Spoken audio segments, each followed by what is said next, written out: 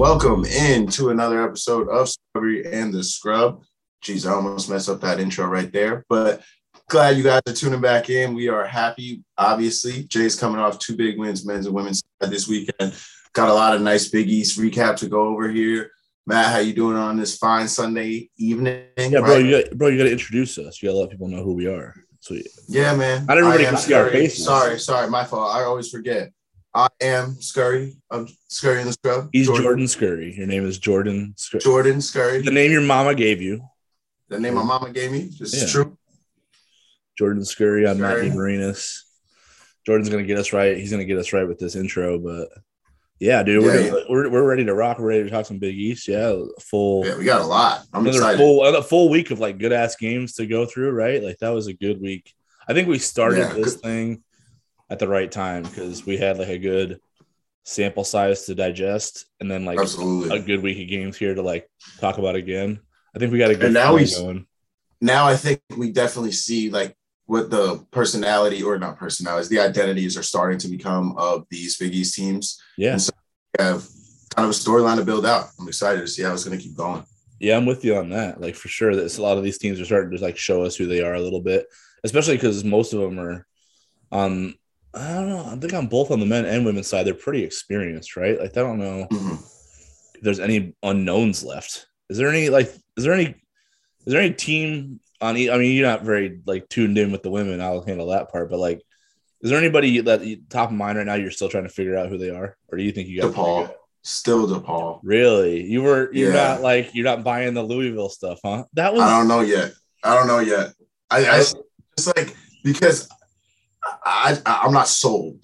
I will say it's the most impressive I've seen since probably my freshman year, that they rolled out there. But other than that, I'm not sold yet. So you're gonna have to help me make sense of that one. We're gonna have to help each other out tonight because I got some hot takes that are probably not going to age very well, but I'm gonna say them anyway. And then I'll try to get you right, and then you try to get me right. If we're flying too close to the sun, you know. That's I think our objective for the night is we gotta help each other really figure out the beast. Yeah, we have to come to a consensus. The key is we just can't fly too close to the sun at the same time. If you're too close, I got to pull you back, and if I'm too close, if we both get too close to the sun at the same time, this thing is going to go off the rails pretty good. Right. We keep each other in check. That's what we do here. Exactly. So for the first thing on DePaul, though, because you brought them up, wow. I was thinking about this when they were pretty much handling Louisville. That was a game I felt like DePaul was controlling, which surprised me. David Jones, I think his name is. Mm-hmm. That man cooked the Yum Center. Cooked it. So you actually want to know my thing about DePaul, though, too? Before I want to let you finish, but before you do, I think the thing about DePaul now and why there's I get why people are starting to believe is they're so detached from what they used to be, kind of, and guys who are there now don't know that DePaul was kind of just a through before. Yeah, they're just relishing in this opportunity to compete at the level in which a Big East team competes at. Well, the first thing that jumps out to you that makes you think you're kind of watching with one eye, and you're maybe, what's that meme where she's you know what I'm talking about? Yeah. That's kind of what you watch DePaul when you're watching the full game of them. Just it's that skepticism, because that's it. Yes, it's healthy skepticism because of their history, but I just with Dave Lato and Oliver Purnell, you never saw dudes maximize. Maybe one or two guys stood out to you in terms of oh yeah, he's getting all of his money's worth. He's maximizing his potential. Because Paul Reed, Paul Reed right now, you look at Paul Reed right now and you go, dude, that dude could have ruled the league. He could have ruled the Big East. And remember, he played with Max Strus. Yeah, Strus too. That was a team. That was a squad. That they were on this. They could have that's a team. If you stick Jay Wright in there, that's 18-0 easy. You're not getting them. You better get them once, and that's it. So that's why you're sold then on. Well, I'm not sold. Hold up, I'm not sold. I have here's my crazy thing that you might. This is crazy part number one, where you might have to calm me down. But so it's Tony Stubblefield, right? Is his name? Is that his first name, Tony? I should. What? I don't know. I'm not even ready to talk Big East. I gotta look this up. I just know his name's. I just know they call him Stubbs, so I gotta make sure I got this right. Yeah, I'm right. Tony Stubblefield. Yeah. Okay. See, I got knowledge in my head somewhere. Tony Stubblefield for DePaul, right? 8-1 right now. Just beat Louisville on the road. Looked really good doing it. Beat Rutgers, who just beat Purdue. And then TJ Otzelberger, Iowa State, undefeated, top 15 surprise team of the season so far, right? Yes, I would agree with that. Okay, hold up though. So take those two, and then look at Fred Hoiberg at Nebraska and Chicago Bulls if you want to. I don't care. And then Dana Altman at Oregon, and then think about Otzelberger and him being like Fred Hoiberg's top assistant at Iowa State, and think about Stubblefield being Dana's top assistant at Oregon. How much of Oregon and Iowa State's like emergence to national prominence, where they Oregon made a Final Four, Iowa State made some deep into the tournament runs, like went to the Sweet 16, yada yada. Like, how much of that is the dudes who are leading their own programs now, and versus like the guys who are at Oregon and Nebraska? Right. Wait. Because I remember when Dana left Creighton, it's not like he was rolling. You know what I mean? Right. They were like in the CBI his final year before he went to Oregon. Mm-hmm. So like how much of like credit of Oregon and Iowa State's credit for those guys belongs to Stubblefield and Otzelberger right now, and how much of it is well earned for Hoiberg and Dana Altman? Okay. So you're saying that they get, because this is Oregon's first year without Stubblefield. Look how bad they look right now. Okay. I mean, they lost 81-49 to BYU, like in Portland. I did see that. You know what I'm saying? So am I crazy or? No, I think you have a point. Okay. I don't know to what extent the credit is due, but there's definitely credit. A lot of credit due. Like a healthy. Like we should definitely be talking about it right now. Oh, okay. See that you're with me then. All right. Yeah. No, because I think something needs to be said for that, because I just think there's a total difference of guys who like know how to run a program and guys who know how to coach. Like there's a whole there's the difference there, and I think that's what highlights it there. Like I think a good example, and I even texted you during the game, was like seeing D-Rock. Like D-Rock, Darian DeVries at Drake. Like he's the kind of coach who can run a program. Like he is a leader type he has that command of a locker room type. Like and that comes from somewhere. Like, and for a lot of these guys along the way, it came from somewhere. So to see a guy like Stubbs come in, and I think that's what you're ultimately saying. Like, that's where he got it from, right? Like knowing how to run it. You have to know how to run a program. And clearly he was part of that. Like that was like he's taken that over. So yeah, credit to him credit to, I guess, Altman and Osberg, like all credit to those guys for like actually running programs and like, knowing that that's kind of the way, I guess that's the blueprint for success, I guess, if you're going to inherit a team like a DePaul, right? Yeah. And honestly, like they still have some proving to do. Like DePaul hasn't gone through the Big East yet. Iowa State hasn't jumped into Big 12 play. So like, I might be jumping the gun here, but I'm just saying, if I look at like what Hoiberg did without Otzelberger, and then like I just try not to just cherry pick Dana's resume and say like, oh, look at all these good years at Oregon. Like, and I'm really like looking back at like how he left Creighton, you know what I mean? Like how Creighton was trending when he went to Oregon. I'm just like, maybe there's something to it. I'm like convincing myself as I'm going along here. So maybe by the end of the year, I'll look back on this moment and think I was going crazy, but I don't know if I am right now. I don't know if you are right now. You definitely have grounds for that argument right now. So I'm glad you brought it up early. Yeah, exactly. I mean, they're like 8-1 combined. So this is when I'm front running. I'm front running. That's okay. But I'm glad you brought it up now too, because that is my biggest concern with DePaul. I don't know how they'll fare in the Big East. So I think give me 3 games for them into. Okay, so here's so I guess the question then is like for you is How many Big East wins does DePaul need to have to justify what I'm thinking they are versus what you think they might still be, like in terms of their past coming back? How many games total? How many games total in Big East play? Yeah, how many dubs? How many conference play dubs? How many games total are there? 20.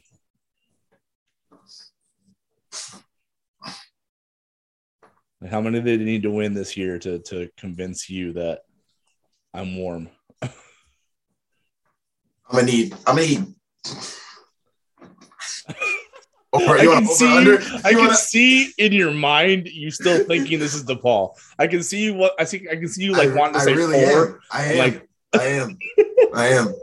But I'm trying to be generous right now. I know you are, but you also want to say like 4 because it's DePaul. Yeah. You want to be disrespectful, but like you want to be right at the same time. I can see you struggling with this. If DePaul can give me over. You almost said 10. You almost said 500 better. I could see it. That's most. Because what I want to say is 13, like that in my head. 13 like, dubs for DePaul. If they get, that's when I'll be like, 7? All right, what? You're saying to make me think they're legit? Yeah, that might win the league, dude. 13 and 7. Yeah, that's legit. You want them to win the league to prove they're legit? I think that's not very generous. Damn, they're still DePaul. Okay. For them to prove to me, I will say maybe Western Illinois by a point or something. I thought. Yeah. No, I'll say 10. Give me like 6. Give me 6 and 14. You're not gonna. That's not good enough. I need in 10. This league. Damn. Yeah, it's a tough league, but that's what I'm saying. Like, I need them to. For them to be legit, I need 10. No, I'll give them 8 now because we want to be generous. 8 plus. So they need to win 8 games for you to be like, for you to give them like a golf clap. Yes. Damn, that's some. I feel like you're being harsh. I am. But all right, that's like, maybe I just have high standards. Maybe I have high standards. Hey, man, you've won a regular season title in the Big East. Hey, like you come from royalty, so I was just about to say, I went to Creighton. I don't know. My standards are pretty high. Exactly. You got championship rings, so like you got so yes, that's fair. Like 4. Do you know what kind of? I've never gone into a season thinking 4 wins. I'm like, yes. Right. Exactly. No, I'm not wired that way. Sorry. I'm trying to get there, but I'm only a year removed still. I'm sorry. I can't wait till you like have grandkids and like you embellish all these like crazy ass stories about how good your team was. You know what I mean? Like, and how I was and how much bounce I. Yeah. They're gonna think I was like the most athletic, like I guess most athletic scout team player of all time. Like you're gonna rewrite the ending of your career because like you didn't go to the tournament. You know, you're gonna rewrite that ending for your grandkids. Like, and you're not gonna let them tell you. And how does the story go? It's gonna every year. It's gonna get just drastically more. It's just gonna be like, like. We would have won. We would have made it to the Final Four. And it was like, no, we definitely would have won the national championship that year. That was definitely. I've done super advanced analytics that say, and I've ran the simulation 100 times, and it says. I love it. Won that year, regardless. I can't wait. I hope I'm alive for those conversations. It's gonna be fantastic. Oh, I love it. The second crazy thing I had. Do you have a crazy thing first? I forgot. No, DePaul was my crazy thing. Yeah. Yeah, my second crazy thing might be prisoner of the moment, I guess, because Villanova got run today. We talked about this like last week. Like we I think we both thought they're like a little bit more human than normal, right? Like they're not gonna like 19-1 this league. You know what I mean? So some of this might be out of convenience because they did get just embarrassed today, you know. I think this is like their worst team since realignment. I just do. I don't know. And I know we're like Creighton guys, so like we might pay for this in a week next Friday. I might eat these words like real slow. Highly possible. Yeah, for sure. Definitely possible. I'm introducing that into my risk analysis, you know. Got you. But I just don't love this team. Like, I think maybe some of it is like comparing them to their own standards, but I came in like expecting a surefire top 5, not getting out of that echelon team this year. Because everybody saw Jermaine Samuels come back and Colin Gillespie come back and just kind of assumed that this was going to be, a single digit, like 5 or less lost team this year, and I just see more flaws. Like, I don't love them. They've got 2 guys in Gillespie and Moore who can create their own shot, right? Essentially, like Jermaine Samuels can score, but I don't know if he can create his own offense as well as they would probably need to for them to be as dangerous as people think they are. And then, Miles Kale, just blew a windmill dunk. I don't know. So, and then I look at their bench depth, and that's like non-existent. I look at their rim protection, that's non-existent. And I'm just like, I think they're just beatable on not most nights, but I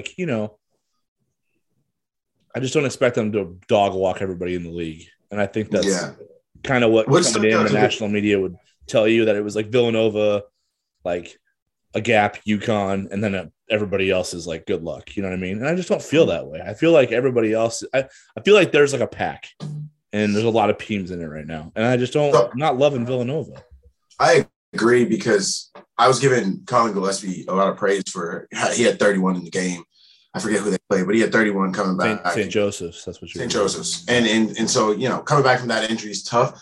But I think the more I watch them now, so I'll agree with you to an extent, and then I will say, but this is the thing about Nova, is they actually are one team I trust of all teams to figure something out, like going forward. Like they could be just going through a lull right now, like I often talk about with Creighton teams. That has happened when I was there, but they don't have the type of, what it was to be the most is they don't have the type of, I don't even want to say rim protector or anything, but just paint presence that they used to. Jeremiah Robinson Earl, right? Robinson Earl, yeah, or even who was it before that they had? I forget, but they've always had like Amari Spellman, or Daniel whoever it may be. Yeah. Yes, yeah. I mean, going back, but I just think they don't have that this year. I don't think they have the consistency from their guards, which they're used to having, like guards being able to like get in there, hit the pull-ups, hit the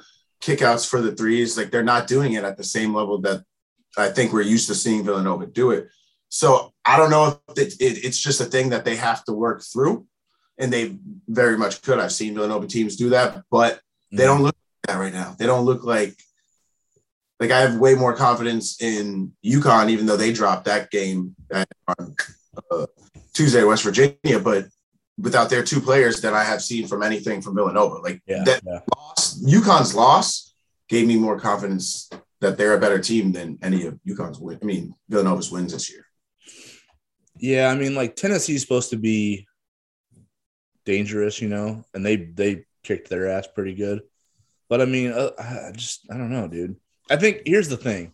I think if you're telling me as like pretend you're like a national college basketball analyst, right? You don't have a beat, so you kind of just try to, have your pulse on everybody around the country and think about where they belong in terms of ranking them and whatnot. And if you told me that the consensus among that group is that I should be shocked if Creighton wins on Friday, I don't think I'm going to fall in line with that. Yeah. I think if Creighton wins on Friday, I'll be like, yeah, I mean, I kind of see why it would happen. Yeah.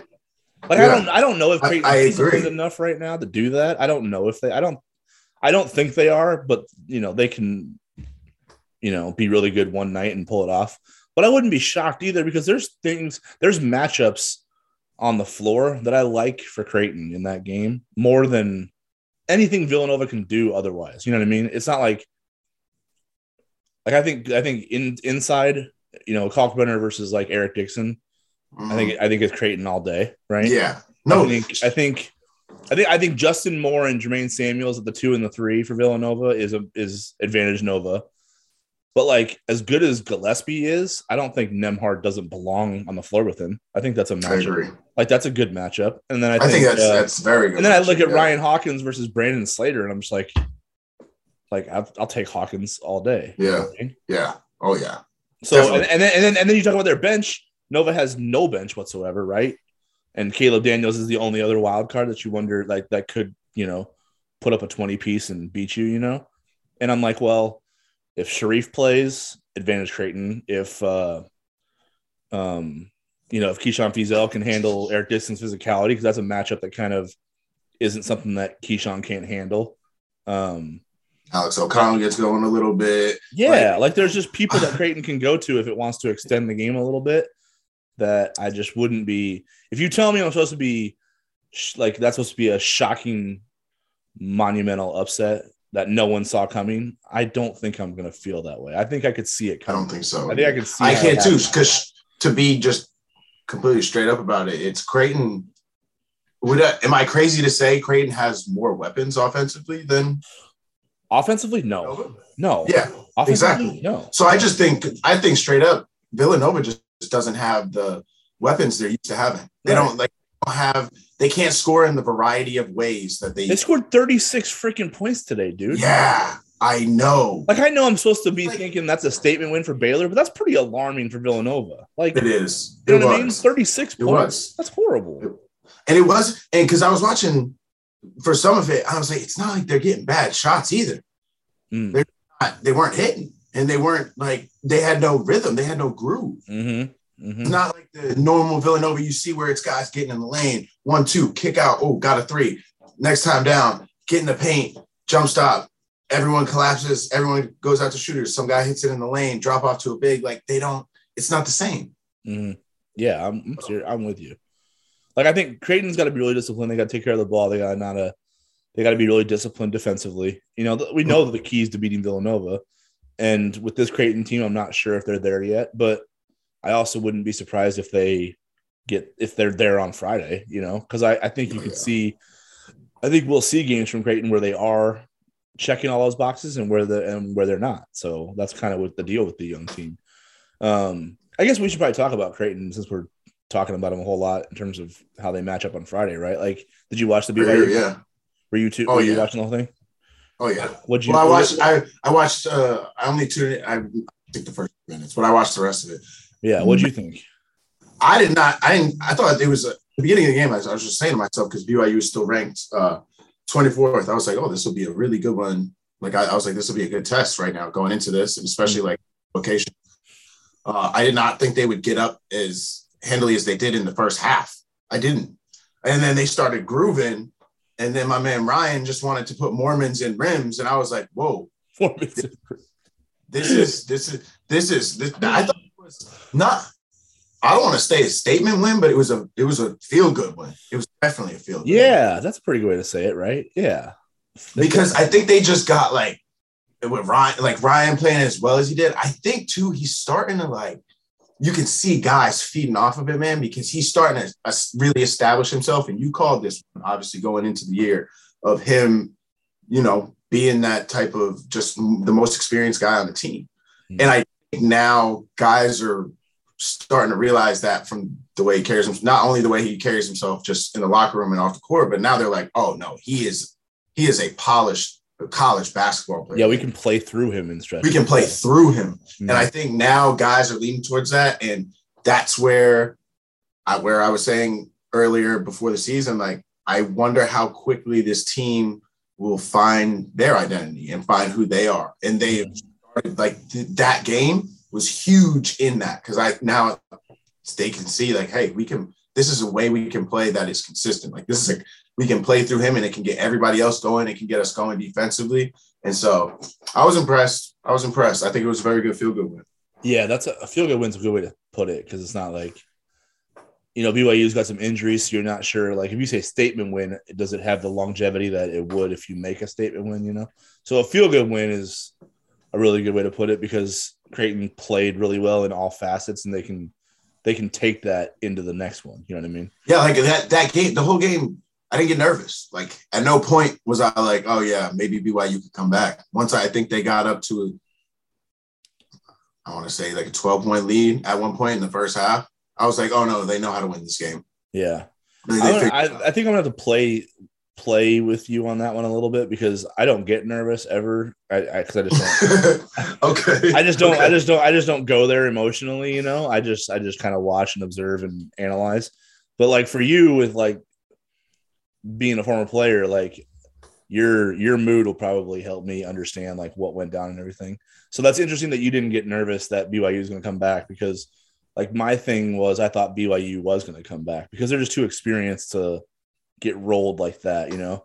And so the thing I was watching for was like, how much time is going to be left on the clock when BYU gets this thing to 10 or 9, you know?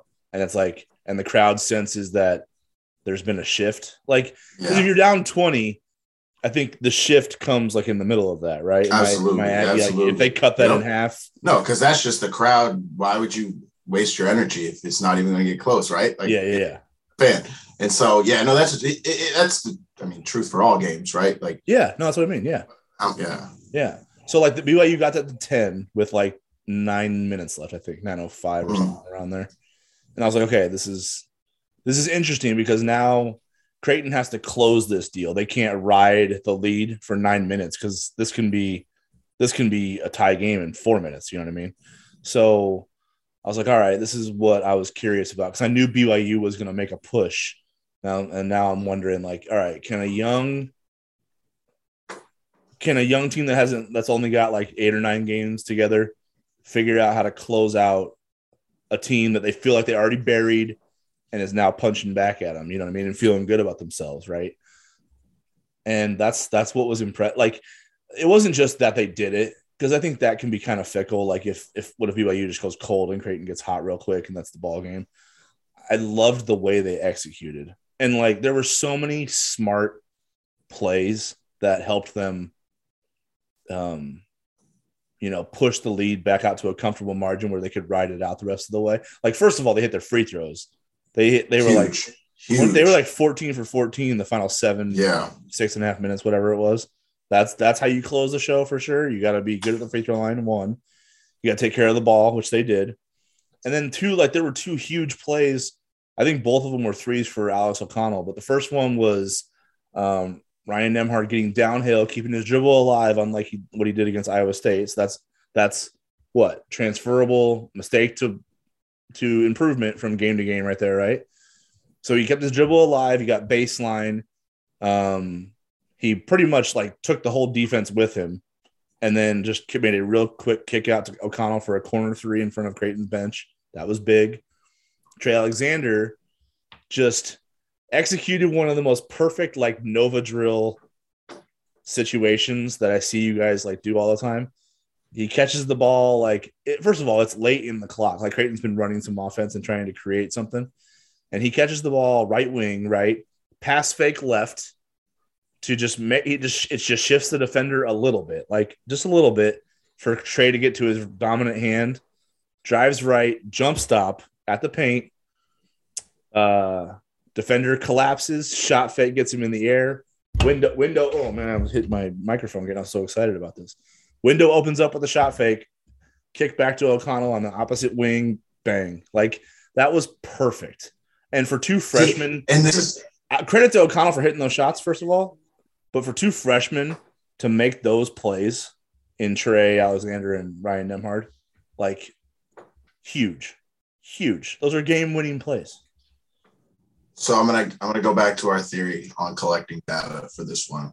Oh, you're gonna okay, bring it back. I got to go back to this because I've been starting to think about it a lot recently. And like I was saying with the game yesterday, what made me not nervous, and I know it sounds crazy because it wasn't even the same caliber of game, but the Nebraska game. Like, I thought back to the Nebraska game from this year and how they closed that one out, and I was like, because they were saying at the time, probably like that 4-minute timeout, or I think it might have been the 8-minute. I'm not sure, but I know in that huddle, the conversation was like what you're saying, just execute. Like, we know how to win this game. Like, they don't have, what are they going to do? As long as we execute, they don't have anything. They haven't showed us anything that's going to really hurt us. Like, as long as we execute, as long as we handle what we need to do. Yeah. And I've seen them do it before. So I was not nervous. I was like, I know the the vibe and the conversation in that huddle was, oh no, we're good. Like we just have to execute. That was it, and they did. So yeah.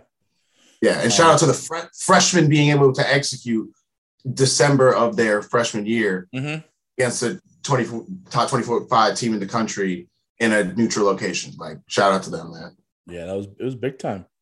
Big time. That's how you win. That's how you win games. That's how you win games. Good game. And this is the type of game they're gonna remember. They're gonna remember going forward back to collecting data. It's like, oh yeah, we knew how to handle that. We knew how to close the game out. So I do like this team's ability to close. I am more confident on that. Yeah. To like, they don't just front run. You know what I mean? They grind. So I like that about them. Where should we go next? We talked about DePaul, Villanova, Creighton. Talk about UConn a little bit. They're injured. They had the 2 injuries. So, I mean, and they won yesterday. So. Yeah, that's a good win. St. Bonaventure is going to be really good. So yeah. They're always, that's a sneaky tournament team every year. Yeah. St. Bonaventure will probably win that conference this year. They're pretty good, right? Yes. Yeah. They're like, they're supposed to be a trendy second weekend team.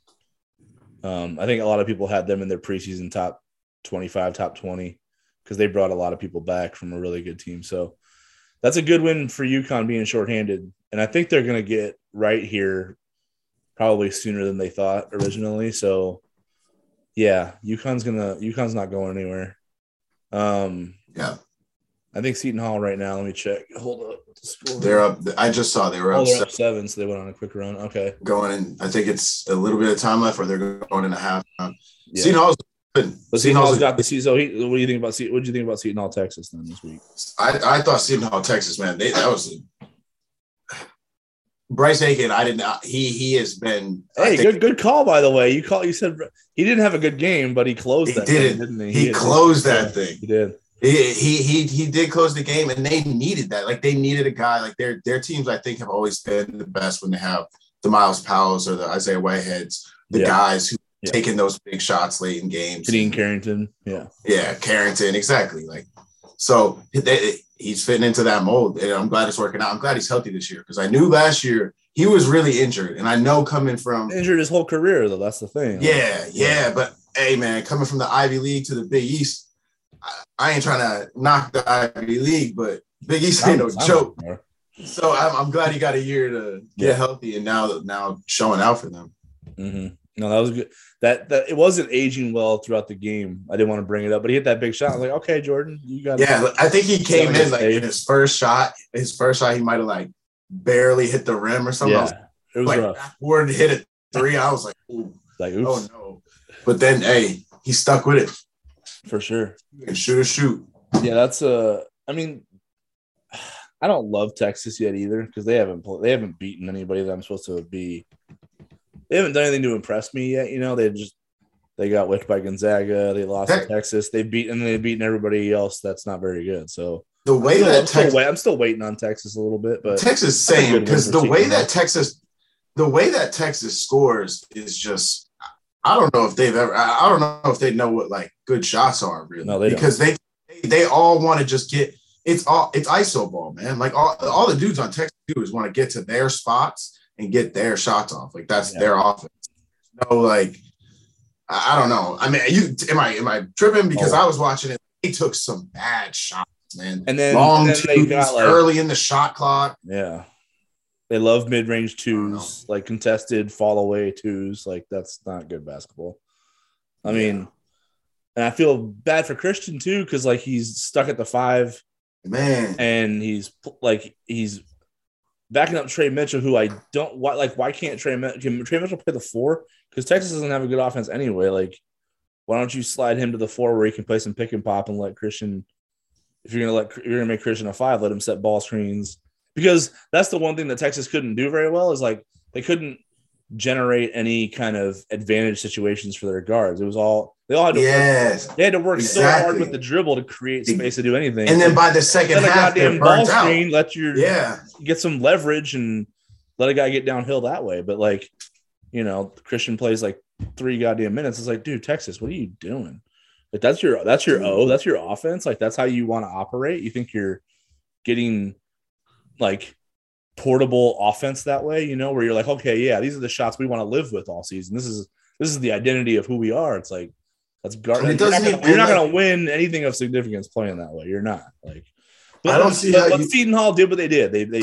They grinded, they won, and it's a quality win. You know what I mean? Because everybody's going to be on Texas's.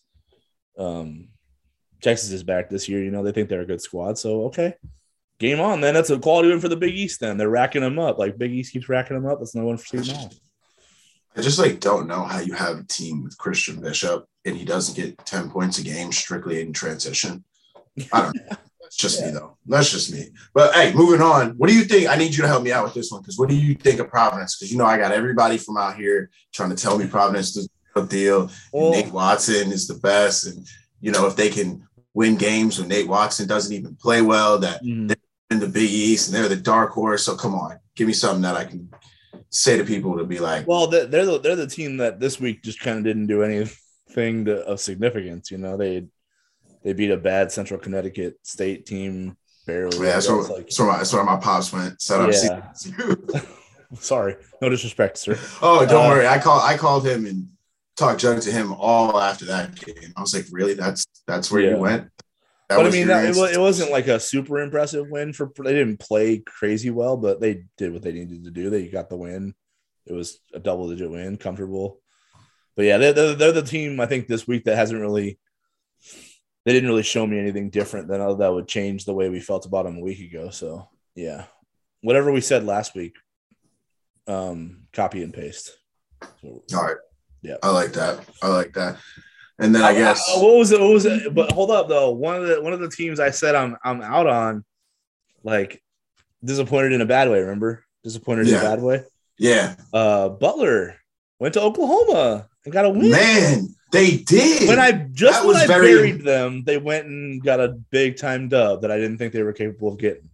They're back in my good graces now. I think they heard you. They were like, you know what, Scott and Matt he was believing in us before the season, and then we gave him reason to believe. Down, yeah, we let him down, and then you know what, we got to go handle business. So yeah, that was a good win for them. Seriously, huge win. Not to mention because they kind of blew the lead in regulation. Can we talk about this a little bit though? Because I want to know your philosophy. Because I wasn't really. Let's just say they had a 3-point lead and Oklahoma hit a 3 to tie it to take it to overtime. I can see your eyes right now. You're like, yeah, okay. So everybody immediately was like, "Oh my God, Butler foul!" And I'm just like, I'm not a super automatic foul up 3 guy. But in that situation, Butler should have fouled because here are my rules. I'm not a foul up 3 automatically guy because if the ball's in transition, I hate it because you're going to foul a 3-point shooter trying to do some dumb shit. You know what I mean? And you're going to give him – if he hits it, it's 4-point play. And if he doesn't, you're giving up a 3-shot foul anyway. And I know the pushback is like, yeah, but he has to hit 3 shots instead of 1. So the percentages are still in your favor. And whatever, fine. I hate fouling up 3 when it's like short time because I think you should stop the ball first and see if you can guard the situation. You know what I mean? So the reason I think Butler should have fouled is because they did stop the ball and Oklahoma did pass it a couple times before some like 20% 3-point shooter threw in a junk fadeaway that went in. You know what I mean? So it could have burned them. And in that situation, I thought they should have fouled because they did wall off the ball and they did have Villanova or Oklahoma slowed down and they could have picked anybody on the floor to foul, you know what I mean, to protect the lead. But I'm also not an automatic foul up 3 guy for that reason. Where are you on that? Depends on time. Like you're saying, because if it's like, it really just it would have to be time, situation. Okay, so you're with me then. How many shooters? So yeah, okay. I'm not automatic. I'm definitely not automatic. I'm with you on that. So would you if a 20% dude chucked one in, like how would you feel like, oh damn, we should have fouled him, or would you still be like, hey, look, we guarded that pretty well. You just hit a freaking shot. Yeah, it was contested, or was he? Yeah, no, it was junk. It was like he would never shoot that. He would never shoot that at any other point in the game other than that moment right there. Yeah, no, I probably would have made the same coaching decision. Yeah, for sure. But they got it done in OT, so no worries. Butler got the dub. Yeah. They didn't have to pay for it. It's all good. Then The basketball gods rewarded them by playing out that possession. Like they just made them sweat a little bit, 5 more minutes. That's all. Yeah. So yeah, big time dub for That's Butler. the right thing to do. Big time dub. Big time dub for Butler. Shout out to Bulldogs. So yeah, they're back in my good. You're not a disappointment anymore, Butler. Thank you. Back in my good graces. Well, then tell me how you feel about Marquette. Are they a disappointment to you? I don't know if I can say disappointment, but they did not look. I felt bad. That was a smooth. You like that transition? That was good. I feel bad too because I like interact with and follow a lot of Marquette people, and that was like a big week for them. Like UCLA's coming in. It's a chance for another another statement Shaka moment, and they looked terrible. I mean, they were shooting just junk shots and not hitting anything. I think there was one point where they were like hovering around 10% shooting, like after a sizable stretch of the game. It's like, ugh. I didn't even know the numbers. I just knew that they wanted to be done with that game more than I wanted to turn it off. Seriously. So I was like, oh, these poor guys. Yeah, I switched to volleyball probably like 6 minutes in. So that's I think they're the most like all over the place team. That's what we'll call them. All over the place. They are all over the place. They're the most all over the place Big East team. That's their new identity. That's their MO. Yeah. You know what? Here's the thing. We're all over the place. Here's the thing they showed me on Saturday. If you told me right now I have to ride with Marquette being the team that's going to finish last in this league, I wouldn't hate it. Like I would think there's a good chance it happens. Because I saw stretches of basketball there that I could see this team like just getting boat raced. Like, can I throw a hot take at? Can I throw a hot take at you? What do we say? What do we say? Our number for getting boat race is 5 or less. If you're good or bad, right? Yes. Like I can see this team going 5 or north of 5 boat race times getting. So you have DePaul winning more games in the Big East this year than Marquette. You can lock that one in. Wow, why would you go straight for that? That's a lock. You're gonna lock that in? No, I said if you made me lock it in, I would maybe. No, I'm saying I'm making you right now. You're gonna be locked that in right now. I want to know who. Yep, I want to know who you think finishes better in the Big East, DePaul or Marquette. I want to know. Fuck. Gotta make you sweat. See, this is what did I try? I just got here. Do to myself here. Okay, I'll do it. I'll say yes, because I like what DePaul does sometimes, and honestly. David Jones dropped. You're trying to save yourself sometimes. I'm gonna make sure his name is David Jones. I don't want to disrespect this man. Where's this? Did no one talk about that? I love how you tried to save yourself, but I'm clipping that up. If Marquette finishes with more wins than DePaul, I'm using it. I'm clipping that one and tweeting it for the whole day. I gotta make sure. I think this dude's name is David Jones, but I gotta make sure I got it right. It's some generic, like there's no way that's his real name, and it is. So Scurry and the Scrub Locks. Yeah, it's David Jones. This dude dropped 33 and 14 on Louisville. Okay, he was 15 to 22 from the field. He had 14 boards. If they got a dude like that, Marquette doesn't have a dude like that. So if you make me David say Jones, all right. Nick Ongenda had like, what did this dude have? He had like 8 points, 9 boards. Like 10 blocks. What does this dude have? Hold up. Yeah, Nick Ongenda. How many blocks? You remember Nick Ongenda, right? Super long, raw as shit. Of course, right? Yeah. How many blocks? Yeah, this dude had 8 points, 9 boards, and 8 blocks against Louisville. 8. 8 blocks. I missed that. Yeah, we need to be talking about that right now. Dude, look it up. He had the most violent block I've seen all year because DePaul still gave up a 3 on it, which made me laugh because it's like that's classic DePaul. But he punched this dude off the glass. Okay, he banged him off the glass, and the dude. I think I did see this. I think the dude fell like into the stanchion, like his whole existence got wiped out. And I was like, oh my God, that's Yeah. the most violent rejection. That's an embarrassing moment. Yeah. That's an embarrassing moment. Never want to fall into his stance. Yeah. And then DePaul gave up a 3 off the ricochet because he punched it off the glass so hard that it went to like an open Louisville shooter. But open, of course. Yeah. That's the basketball guys. He probably went. Did he stand over him? Did he stand over him after? No, it was super chaotic. Like he banged it off the glass. And it went so hard. Like it was. He didn't have time to. I was about to say that was probably the basketball gods because if he like blocked him, pinned him on the glass, and then stood over him, and like was like next, and then it went to an open 3-point shooter, I would have been like, oh yeah, that's karma. That's basketball gods. Right, for sure. No, it was just DePaul gods because that's what happens to DePaul. Like you get a sick ass highlight and you still eat a 3 in it. So what if the pandemic fixed DePaul basketball? Is that wild to say? Well, they played last year, so it didn't. We know that. Hey, after, but like this is. Oh, you're not counting whatever happened. Okay, I don't know. Yeah, maybe. I was just counting that. I meant the pandemic season. Like I think the coaching. I think that we talked about what fixed them. The coaching change. We talked about that earlier. Remember? Yeah, I mean that's probably it. But if we're trying to stretch for coincidences, like I was, you're just like I'm right. You're like in a realistic world. That's what it actually is. But if we're talking like supernatural style, like no, there's some magic going on here. Yeah. Yeah, I don't know. You know what? So I'll take DePaul over Marquette for win total. I guess. Yeah. What'd you say for wins on DePaul? You said 13. If it's 13, it's definitely I just need 8. I just need 8 from DePaul. Come on, man. Yeah, okay. I could see Marquette struggling to get to 8 wins in the Big East. If there's one team that I think is like not capable of that on the offensive end of the floor, and it might bite them on most nights, Marquette, probably. Yep. I could see them having the worst offense in the league.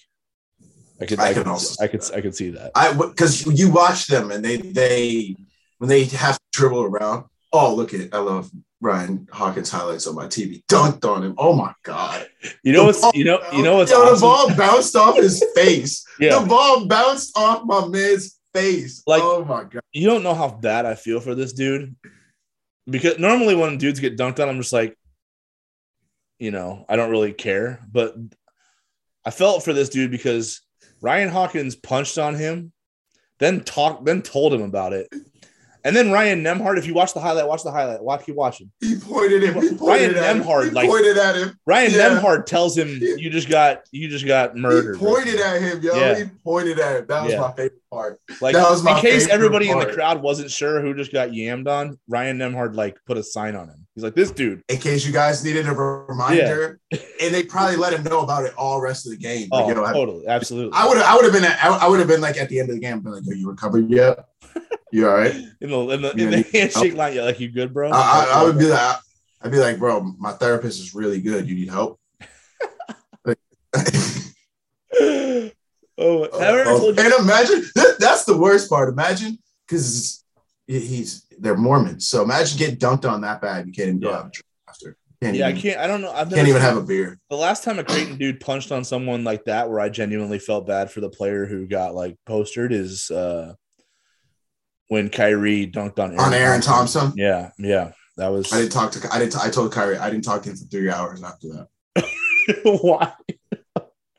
Because I told him after I kid you not, after that game we went to the locker room and I looked at him dead in his face and I said, "What you did to that man tonight was awful, and I feel like I can't even talk to you for the next 3 hours because that was violent, and be around someone who's that violent for the next 3 hours." I have to think about what this means for my later. life. Yeah. I'll hit you up later, bro. And he was like, "What?" Okay. Have I told you the story about the scout who was there for that game? Oh no, I haven't. Okay, so I need this one. So it was a scout for the Utah Jazz. Okay, and he was who was that? I think I was sitting with Alex Sindelar. Yeah, we were both kind of talking to the guy a little bit and asking him who he's there to see and everything, And I mean, I can't really fault him now because these dudes Keelan Martin's in the league right now. So he said Keelan Martin, I think he said someone else for Butler that maybe Kamar Baldwin or something like that. Yeah. I can't maybe Kellen Dunham or something. But he didn't say Marcus Foster, he didn't say Kyrie Thomas or anything like that. And so we thought it was kind of like funny. Alex and I were joking about it. Like he didn't say any of the Creighton guys. He just said the Butler guys he was there to watch. And I was like, that's weird. But after like right after Kyrie punched on Aaron Thompson, all he did was like he spent the next like 20 minutes just like reading Kyrie's like bio and information. Oh, that's hilarious. Like it was so funny to like we were cracking up about it. He was just all he had. He had the notebook. He had like the packet of information of the players and stuff like there with him, but he wasn't really going through it. He was just like, yeah, I'm here to see Keelan Martin and some other guy for Butler that I can't remember, like whatever. And then when Kyrie came down the lane and dunked on Aaron Thompson, he spent like the next 20 minutes like on Kyrie's page, like taking notes and texting people and stuff like that. And I'm like, I think Kyrie just made himself a lot of money by dunking on Aaron Thompson. The word got out in that moment. So like if there's ever like a moment when people want to know when Kyrie got himself paid, it was that moment right there. Yeah. No, that scout might not have known him before that game. Yeah. He definitely knew good and well who Kyrie Thomas was. Good and well. I mean, Kyrie did shut Keelan Martin's water off. I felt like he should have paid attention to that. Oh, yeah. Martin had like 6 turnovers and scored like 2 points or something like that. So I thought Kyrie should have. I think the scout should have been paying attention to that part of it, but he kind of wasn't. But when he dunked on Aaron Thompson, that scout was like, he didn't come off Kyrie's page. Like he was writing all over that thing, texting people, writing down notes. It's like, oh yeah, Kyrie's gone. This is Kyrie's last year, everybody. He's making money now. I love it. I love it. Kyrie, I'll always remember that the Kyrie the one more year chance because he was like, man, like I would love to stay, but I gotta go get this money, dog. Serious, like it's talking about millions here. I'll come back and say hi to people later. He's like, bro, I'm from here. You guys know I want to stay here. Like, I don't want to go anywhere else, but I ain't making that much money here. He's like, I got family. I'll come back and say hi to people and stuff. I won't leave for good, but I'm probably done playing here. Yeah. Shout out Kyrie, man. So that's who were we talking about when we said that? What team are we on right now? We're not doing a very good job. We were on Butler, I think. I think we got all. Yeah, we got off Butler. We got all over the place with Butler. All right, but I guess we can refocus back in just with Xavier. Xavier I will say Xavier has impressed me. I've been impressed with Xavier. Yeah. Better than I thought. Okay, let me ask you this because I'm not unimpressed with Xavier, but I need to know what you think their ceiling is with Paul Scruggs at the 1. Because they keep doing that. Because they're kind of like committed to that, and I don't love it. I don't love it for full games, but at the end of the game, he's done really well with getting in the lane, getting buckets. Yeah, that's true. But can you like? It's not like Scruggs is like a surprise to people. Like the league knows him. Yeah, but can Xavier win enough games in the Big East to get themselves like a good seed that allows them to possibly make a run in March that they kind of need to make, at this point in the Travis Steele era that they haven't done yet? Like, can they do that with Scruggs as their like PG1? I don't know, but I think they're going to find out. I think they are. I know they're going to find out. Because like I think they don't. I don't think they see any other option, I guess, because what is my man 24 Nunji's the center. Yeah, he's fine. No, him, the other dude. Oh, Kiki Tandy. Yeah, Kiki Tandy. Yeah. Sorry. So what's the other option? He runs the point. That's what I mean. I don't know what their other options are. I think maybe they thought Dewan Odom maybe, but he's not. He comes off the bench. Like he's not. Yeah. He's not their primary facilitator. Scruggs is.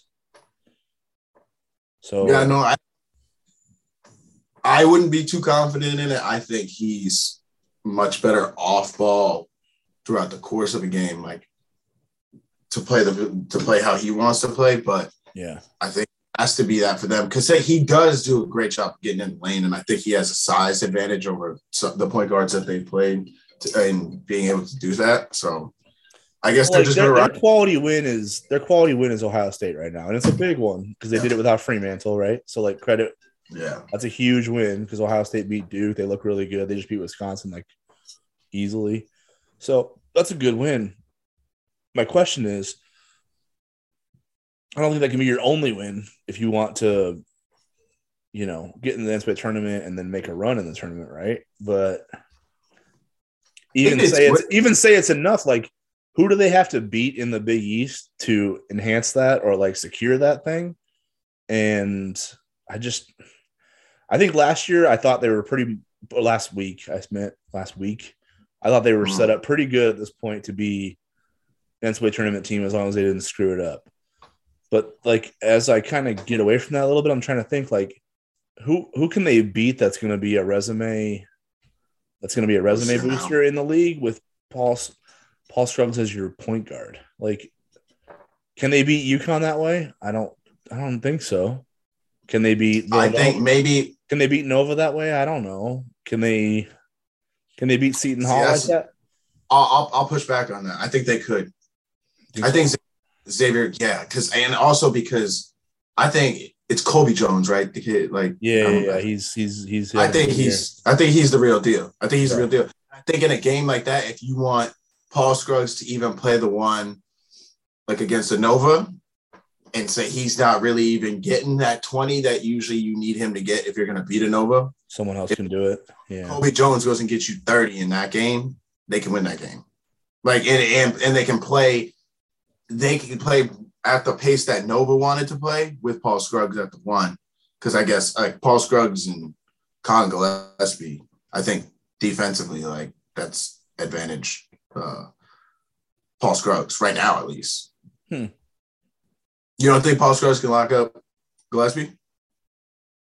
I think he can hold him. I think he can hold him. Yeah, I can win that game. Maybe. I don't know if I would like if you're asking me like who I think has the point guard matchup, I don't think I would say Xavier if that's the matchup. But also like Fremantle, once he gets right, that Fremantle-Nunge like front court duo might be the best one besides UConn with Whaley and Sanogo, right? Like that. Yeah, probably. Like Nunge's put up monster numbers. What do you have there? Yeah.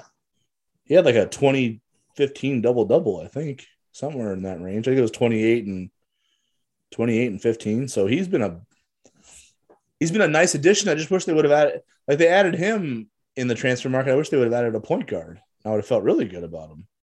Yeah, he had 31. Yeah, 31 shooting. 31 and 15. Is that what he had? Yeah. Yeah, that's nasty.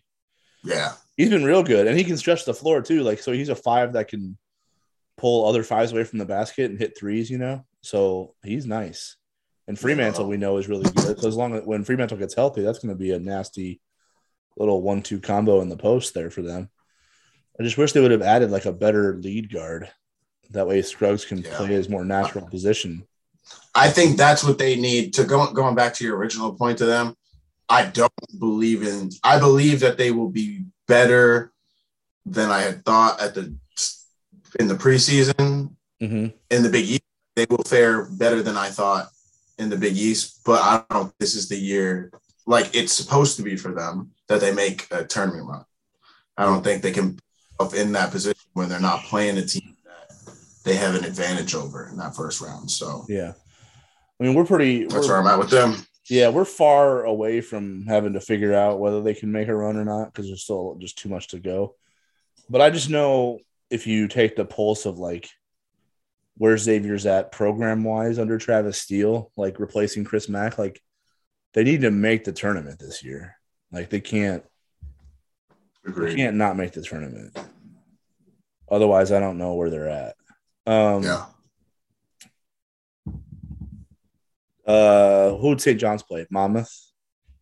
St. John's just dude, I just don't think I'm gonna have an opinion on them until they play Big East teams. I just don't know if I'm gonna. That's the thing. Every year, what is their schedule? And they like I don't know watching their games isn't even fun because it's like it's not telling me anything. Yeah, right. Like it's like I would much rather watch their practice to figure out who they are than something. To be honest, I mean, Monmouth isn't bad, but it's not like but beating them isn't going to tell me what you're going to do. In a 5-game stretch when you have to face like Nova, Butler on the road, UConn, Providence, etc.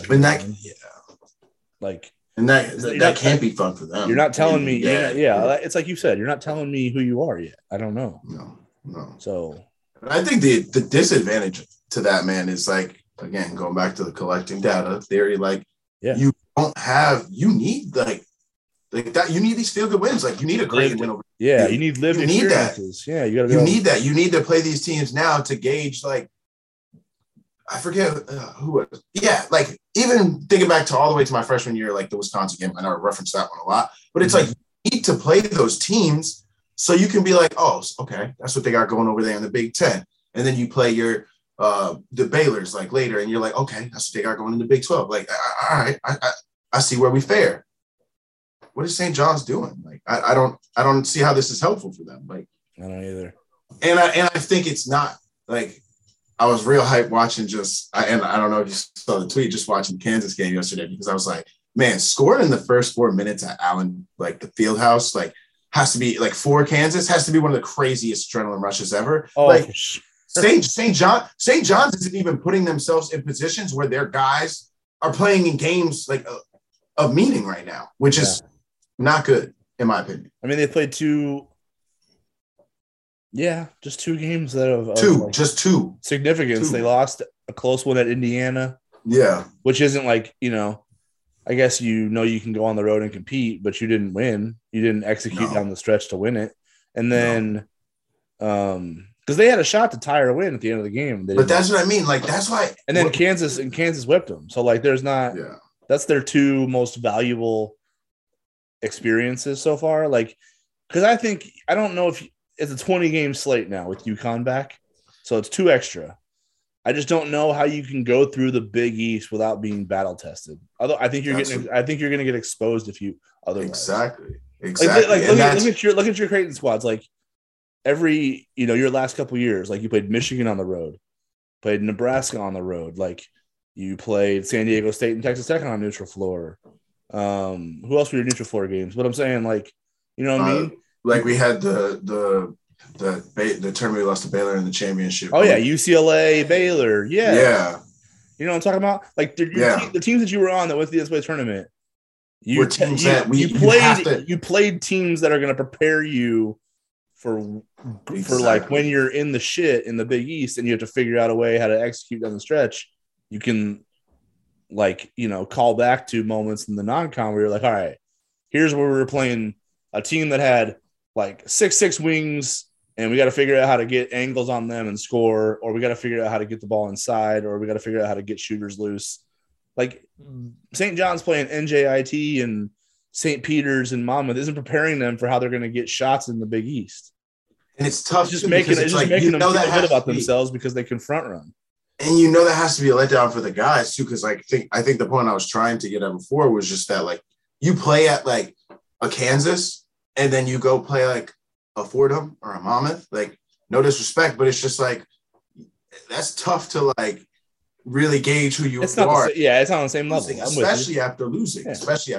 Like, because I used to hate that just in our seasons when we would have like a tough loss to whoever, or a tough loss to like a Baylor, and then our next game we're playing like some team that it's like we're gonna kill by. It's like, it's not gonna tell. Like, that's tough because it's like, we could, like, losing, you want to, like, your next game, you want to be able to, like, show you made the adjustments, or you just want an opportunity again to correct that. And it's not always very telling when you're going to play the Fordhams and the Monmouths of the world that did what you needed to get corrected against, like, losing to Kansas or Indiana, get corrected. You can't really tell that against a Monmouth or a Fordham. So is that some of the reason, like, if we can just like call it back to Creighton right here? Creighton lost the game to Iowa State where they made a bunch of mistakes and it cost them in a 6-point win. Did like having BYU next, like, help them really learn mistakes? Because they're like, absolutely, okay, we probably cost ourselves this one, but we got a good test next. Let's make sure we really focus in practice on what we did wrong and correct that. That way we can come out sharp and not blow another one. And they probably had a great week of practice, because that that is the times you want to practice. Like when you know you have like after a loss, Iowa State, like you have concrete evidence and stats and everything like you can go through to correct that. Like in the film, like you can actually look back to moments and say, this is what we need to correct. When you're beating Fordhams and Monmouths and you're making mistakes, like it's hard to be like, okay, I know we won by 20, but like guys don't take it as seriously. So like, that's why I know Creighton had a great week of practices. They were like, all right, let's just fix this, show it against BYU, and then we're back to feeling good about ourselves. Like that's why good win. Like, and you need that. That's the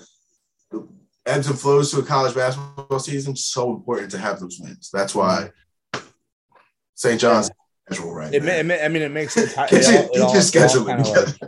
It all kind of ties into what you're saying there, because like if we're trying to figure out who St. John's is, we don't really know yet. But we also like that analysis. We can transfer it to other teams that have had, multiple tough tests where they fell short in one and then got to correct it and test themselves, like to see if they're on the right track or not. Because if Creighton came out against BYU after the way they played against Iowa State and they had 15 turnovers and chased the game again and came up short, then they know that they didn't make enough strides to improve and that they still got more to go in terms of like getting themselves on a good path for when they face ASU on Tuesday and then Nova on Friday, right? So like having the BYU performance right after Iowa State with a week of practice mixed in probably lets them know what trajectory they're on in terms of getting ready for this week. So absolutely. I totally agree with that.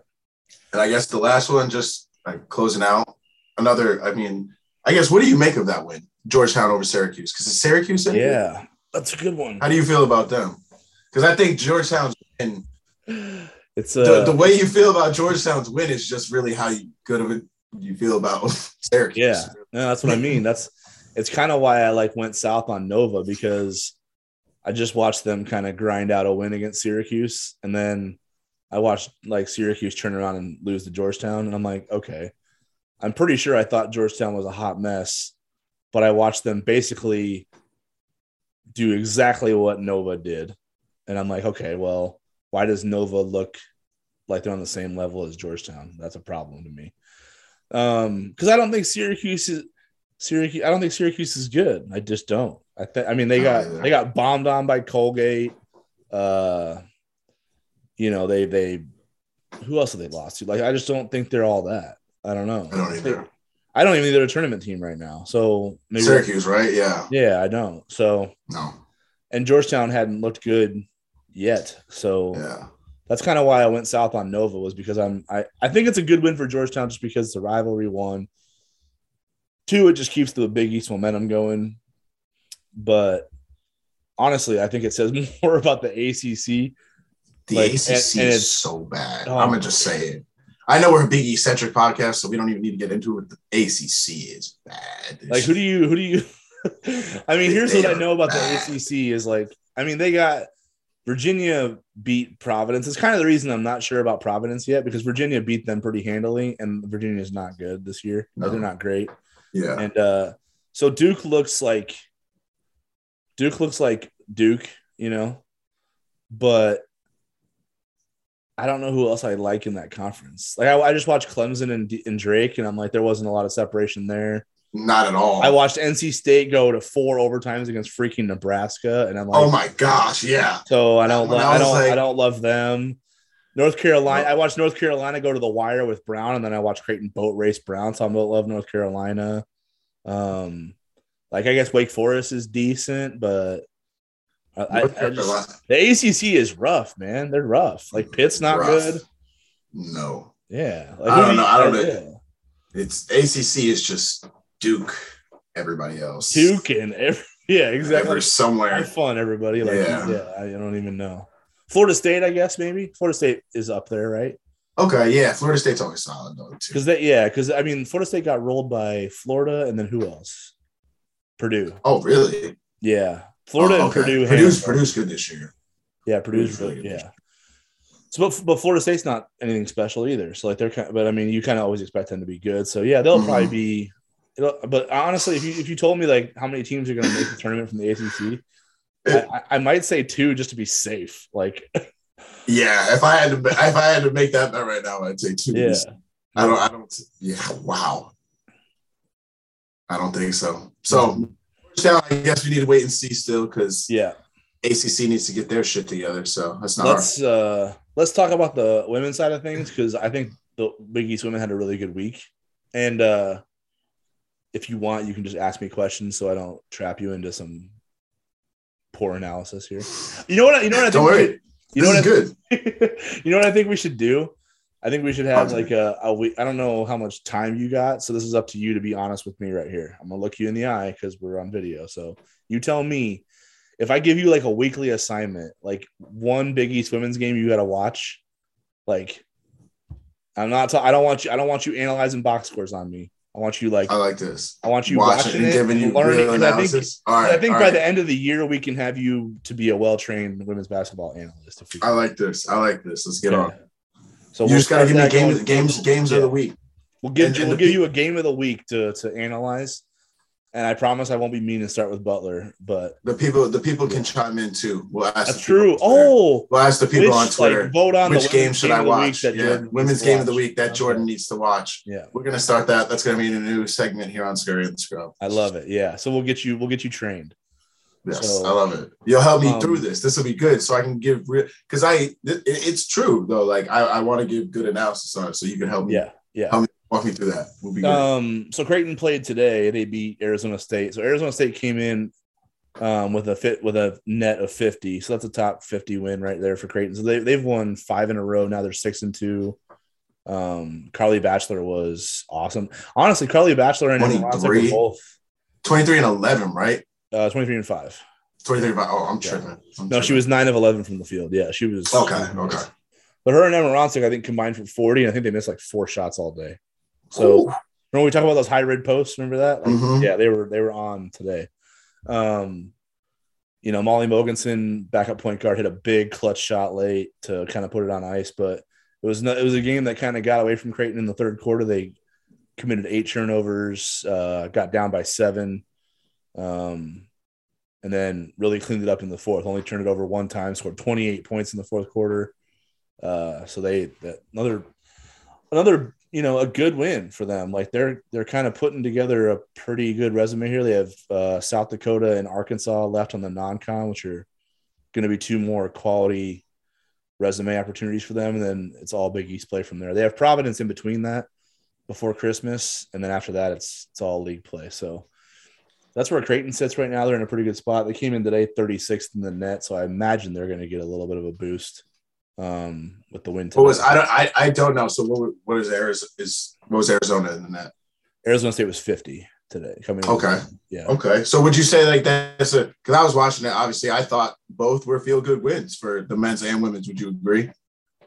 Yeah. No, I think, because just from a matchup standpoint, Arizona State was really long, strong, physical team that got in Creighton's face, and they didn't really let Creighton get comfortable.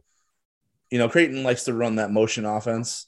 That's kind of where they if they can, they generate the best shots out of that style. So they had to be a little bit more structured, but set place today because Arizona State took away that movement. And then Arizona State had some versatile players. Like they had a Rutgers transfer. Her name is Male Giles, I think is how you say her last name. Yep. She was able to guard like 2 through 5 pretty well. So she basically disrupted whoever was cooking at the moment for Creighton. And then she was able to score. And, Arizona State took control of that game. They were down 7 at halftime, and they were up 7 after the third quarter. So that's a 14-point swing right there real quick in 10 minutes. And the game kind of got sideways on Creighton, but they got it reeled back in. Carly Batchelor took over in the fourth quarter. Tatum Rembow hit big shots. T2. Shout out T2. Big hit big shots, and they just weekend for R2T2. Yes, for sure. Yeah, the peach ones of the Creighton Blue Jays. Yep. We'll get the shirts on the way. Don't worry, people. It's right. Yeah, so I think it was a feel good weekend for the Jays for sure. Feel good weekend for the Jays. Villanova. Remember we talked about Villanova last week. Creighton kind of whooped them, but they were shorthanded. So Maddie Segrist is a name for you to remember for Villanova. She's like a stud. Put it in the notes right now. I love it. So Villanova got her back. and they beat James Madison like a drum. And then they beat top 25 Oregon State team today. So Segrist had 28 points and 9 boards. So she just had 30. She had 34 and like 17 against James Madison. So she's back with a vengeance. That's a really good win for Villanova, though, and it makes Creighton's win over Villanova better. You know what I'm saying? So that's absolutely. Yeah. Seton Hall got a good win too. So Seton Hall is another team that everybody kind of thought was going to be an NCAA tournament team out of the Big East, but they started 500, lost to Fordham, lost to USC, and those were two of their best non-con opportunities. So they lost those two, and then they got whipped by UConn, that's to be expected. And then they gave up 88 to St. John's, and that was like, ugh, that's not great. But they rebounded and beat Princeton this weekend, which is beat Princeton on the road. So that's a really quality win for them. So they're 5-4 now and trending back up. They still have work to do though, but that's a positive weekend for them. Not great weekends for Xavier and Butler, which is, as you'll learn as we go along here, that's to be expected. Xavier and Butler on the women's side are not Xavier and Butler on the men's side. They're bad. Butler lost at home in 4 overtimes to Denver on Friday. I actually watched a lot of that game, so I think I deserve some credit because Butler is awful, and I watched them for a good stretch.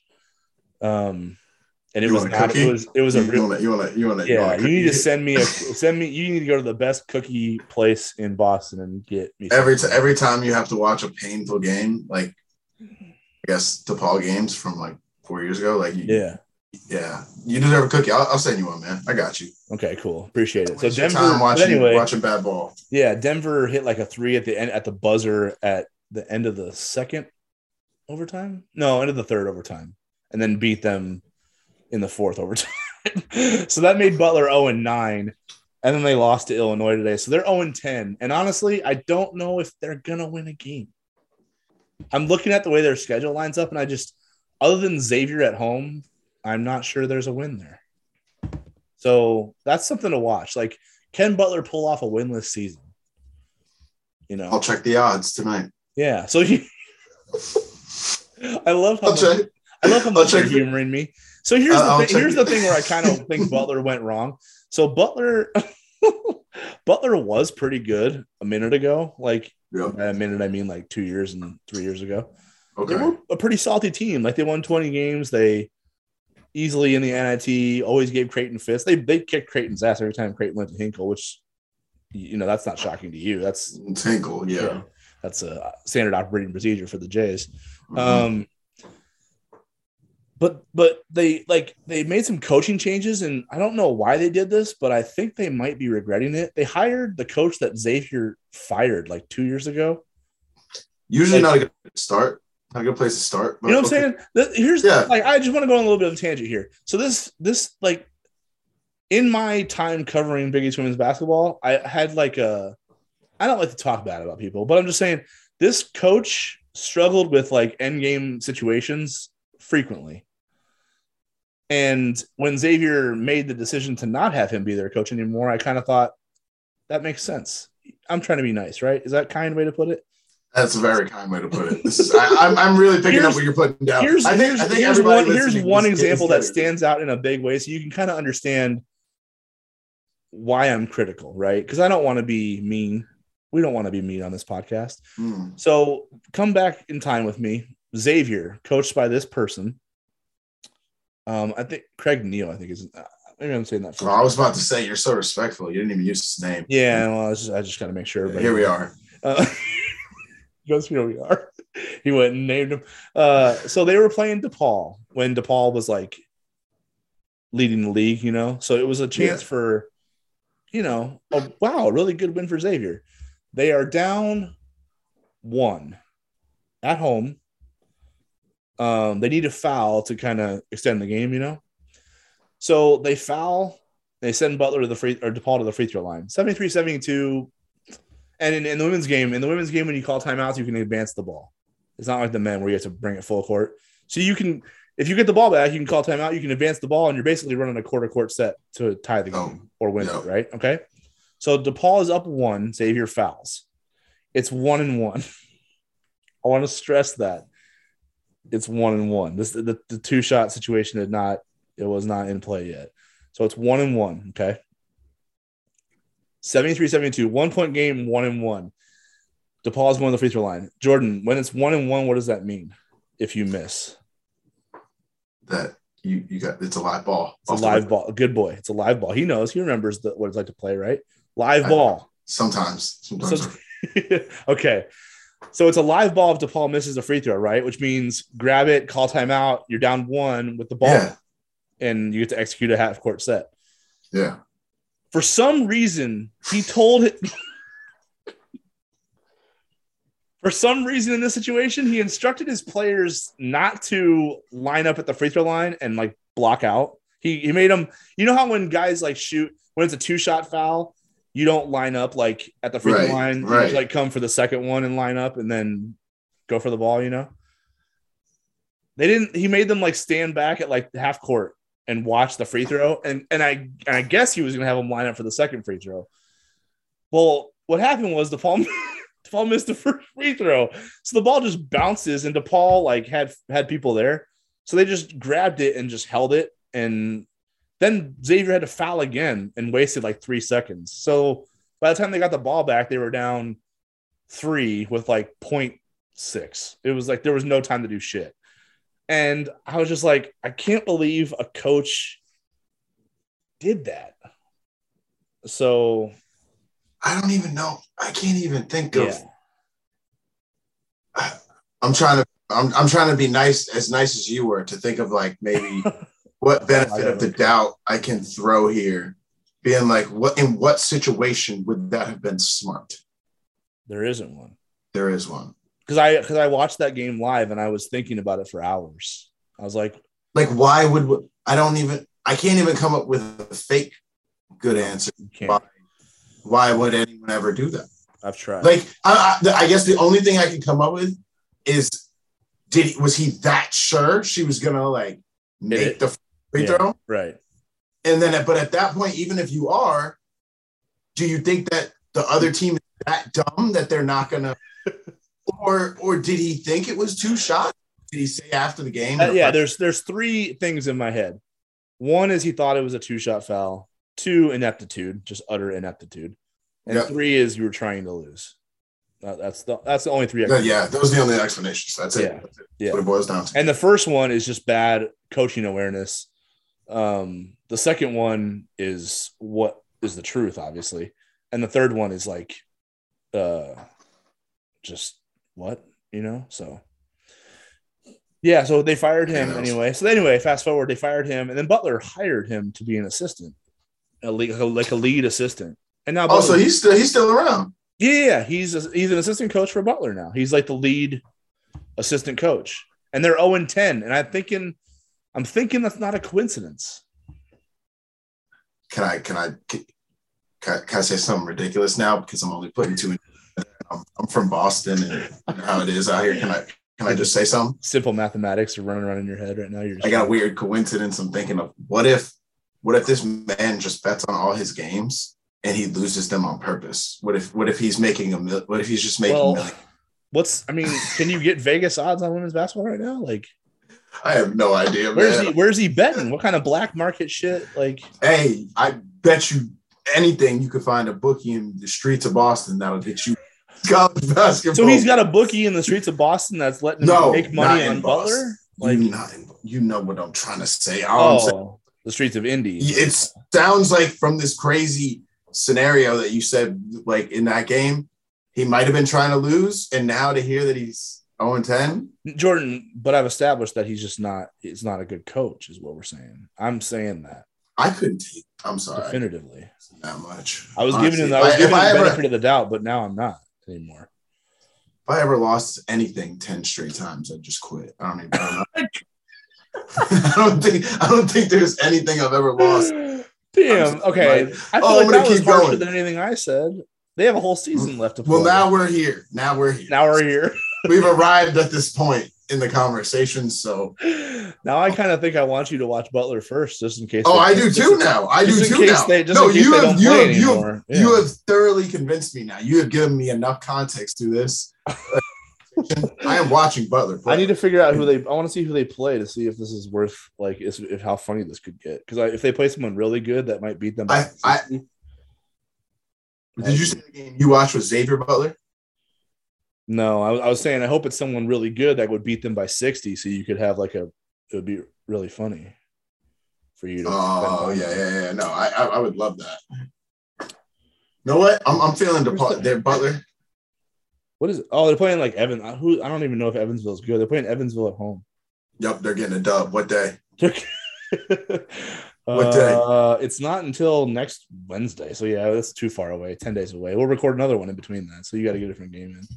All right, we'll find one. But Wednesday, December 22nd, your game of the week. Oh, I'm locked in. I'm locked in. Butler Xavier. I'm writing it down on the calendar. Butler Evansville at Hinkle is your game of the week that week. Okay. So if they haven't quit by then, that's your game of the week. But they are currently 0-10 after today, so they might have already quit. You said they lost. They're better than me. Their winning streak is actually more than. You know what's funny is like they beat DePaul like at the end of the year last year. Like right, really? Yeah. See, that's the thing that end of year happens. These teams like it's what happens with teams like the Lions when you see like they're just like, man, we need to get one. We need to just get one win. Feel good. It might be a good team we're playing, but hey, we'll get it. We are clear. They just have that comment in the locker room. You're like, look, we know we're not better than this team, and that's okay. But today we can be, and we will, and that's it. That's what happens. I've been there. I'm on both sides. So in their defense, there is an injury that's key for them. I'm not sure it's defensible for 0-10, but it is kind of defensible for them struggling. Is like this kid Genesis Parker, who I think was a graduate senior, so one of these super seniors. She tore her ACL. It looks like. I don't know if she tore her ACL, but it's a bad knee injury. Looked ACL-ish. Against Indiana, who's really good. And it was like a decent game at that point. They were only down, I think, 12. And then they lost by like 30 after that. But, so maybe they could have been okay, but they just it's bad right now. So well, I'm excited to find out with you. You're excited to find out how bad. Yeah. So that's Butler. And Xavier got beat by Cincinnati today, so Xavier is like 2-6 or 2-7, and they haven't beaten a team. They haven't beaten a team that's got a win. Does that make sense? Did I say that right? Mm-hmm. Okay, yeah. The teams they've beaten are all 0 on the year. So I think the combined record of the teams they have wins over is like 0-21 or something like that. Wow. So I guess kudos to them for not losing those games, right? Yeah. No, that's something, isn't it? Hey, me. Don't apologize for winning. Never apologize for winning. Okay. Never. So yeah. So that's a positive thing we said about Xavier. So check that off the box. UConn had a tough week, right? Like they're trying to learn how to play without Paige. I actually did that game. I did watch a little bit of Georgia Tech or UCLA. Georgia Tech. Okay. Just because I was close to the girl who plays on the team there now. When she played she's transferred from K-State. Okay. And so that game was interesting. I didn't know that. I didn't know that. Honestly, how long is Paige out? See, that's kind of up in the air.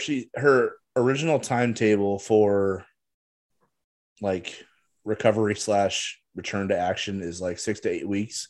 Mm-hmm. But there was a report out this week from UConn itself, like that said that she's considering having surgery to repair the injury. And if she has surgery, it adds another 6 weeks. It adds another 6 to 8 weeks to that, which would push her return date to like late February. At that point, I'm like, well, that's maybe she's just done for the year. You know what I mean? Yeah. Because that's all I was going to say. Is I didn't. Yeah, so there's a little. Yeah, it's a little up in the air right now. Right now, it's 6 to 8 weeks, but if she has surgery, it's late February. So we'll see. But They looked really bad against Georgia Tech without her. And honestly, I think they're going to struggle offensively in general without her because,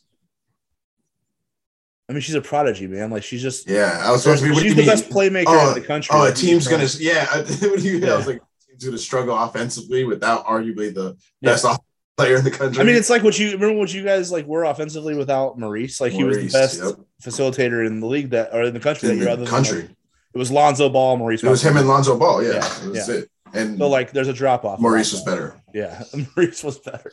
The numbers prove it until you argue it. But the point is, there's a drop off, and you lose like someone like that, right? And I think there's some guys that aren't replaceable. Paige is one of those people that's just not replaceable. So they did beat UCLA this weekend, which is good because UCLA is a solid squad and it's a good confidence booster for UConn because they got to figure out how to play without Paige at least for a month or so, maybe 2 months, maybe longer. But there's still problems with UConn. Like, they didn't close that game great. They were bad at the free throw line. They're still really post heavy, and when you're really post heavy, like, you know what I mean. Like, there's only so much you can. Yeah. There's only so much potential your offense has when you're post heavy. You know, so. It's evident that they struggle to get any type of real rhythm around offense without her. I mean, they have almost no as expected. Yeah, for sure. As expected. Yeah, so they're a little bit more human these days, but they did get a win to at least feel good about themselves. Marquette looked good this week. I think they beat a bad North Dakota team by a lot of points. DePaul got a good quality win. The women are really good, off to a really good start. I think their only loss is A&M right now, and they just beat top 15 Kentucky on the road. So DePaul basketball went to the state of Kentucky and said, like, planted a flag. So DePaul runs the state of Kentucky right now. Yeah, they're the Bluegrass State. Is that what it's called? Is that the nickname? Yep. Yeah, I've heard that once or twice. Yeah, DePaul owns that thing now because the men. David Jones dropped a 30 ball on the Yum Center, and then the women went and beat Kentucky and Ryan Howard. So I never would have thought we would start off a podcast that we had together talking about DePaul, and then I never thought that we would end one. We ending on like DePaul being like, why have we talked so much about DePaul? Like, this is they did good. This is a lot about the Big East. This says the Big East. We're golf clapping for DePaul right now. All right. Carrying the flag for Big East Weekend Review episode 2 on Scurry and the Scrub, DePaul basketball. DePaul basketball, man. DePaul ball is what they call it on the women's side. They call it DePaul ball. They can have that. Because that's an established thing that Jordan doesn't that sounds like an established thing that they had. But if the men start coming out here talking about some DePaul ball, bro, come on now. They've been using that for a good 2 decades. You don't love it, huh? They can have it. You said the women can have it. The men can't. The men can't use it. Oh, then they can't use that yet. Yeah. Can David Jones use it? 33 and 14. Yes, he can use it. Okay, he got it. He can call it whatever he wants. What about our guy Nick Ongenda, 8, 9, and 8? Like, that's. No, please. If he ever come around me saying something, DePaul ball, bro, I'm gonna be like, yeah, stop that. You just show him the highlight of what did you guys have, 6 alley-oops in a row in transition against them? Yeah, I'm gonna be like, bro, remember? I know you all big and stronger now, but remember when you was a child when you was throwing lobs over your head? Yeah. All right. There was I don't know if we ever told you this either, but there was a moment when all that was going down, and you were obviously in a different space mentally because that was really exciting to watch. But Dave Lato on the other end of the floor was there was moments in that game where he was just staring at the floor in front of him. And I kind of felt sad for the man because his team was getting highlight reeled. Usually you don't get highlight reeled in D1 basketball. Usually you're more, there's more resistance to it. But that night there was no resistance. Yeah. Remember when Mitch shot that 40-footer after you guys went on 15-0 run or something? Remember he banged that shot off the glass and he came back and caught that DHO from Marcus, that flip back, and let that 40-footer go, and it was just a hair long, dead on accurate, but just long, back rimmed it. If he had hit that, the CenturyLink Center would have would have exploded. It would have collapsed. It might the beams would have melted. It might have shaken it to the point where there would have been on the court. Yeah, that would have. It's a good thing he missed because we would have all died. Like the place would have collapsed on us. Yeah, I remember. I think I was like, I almost was about to like fall on the floor. I was like leaning. Yeah. I don't know what would have happened. It would have been crazy. I think that's it. We got what else? You got anything on your mind? Anything else we haven't touched on yet? No, that was a good wrap up. Yeah, it's a good healthy weekend review number 2. We'll definitely we got to get a Twitter poll out there. Make sure we can Jordan's Biggie, because that'll be good too. Because if I can get some, we can get some feedback on Twitter of people who were watching the game. I can watch. We could tweet about it together. Yeah, I'll put out a poll. I'll pick like 4 games or whatever from the week, and we'll let people choose which one you got to watch. So love it. Yeah, love it. We'll get it figured out. Can't wait. All right, everybody. Thanks for tuning in. We appreciate you. This has been our Scurry and the Scrub Big East Weekend Review, episode 2. For Jordan, my guy, I'm Matt. Thanks for tuning in. We'll talk to you next week.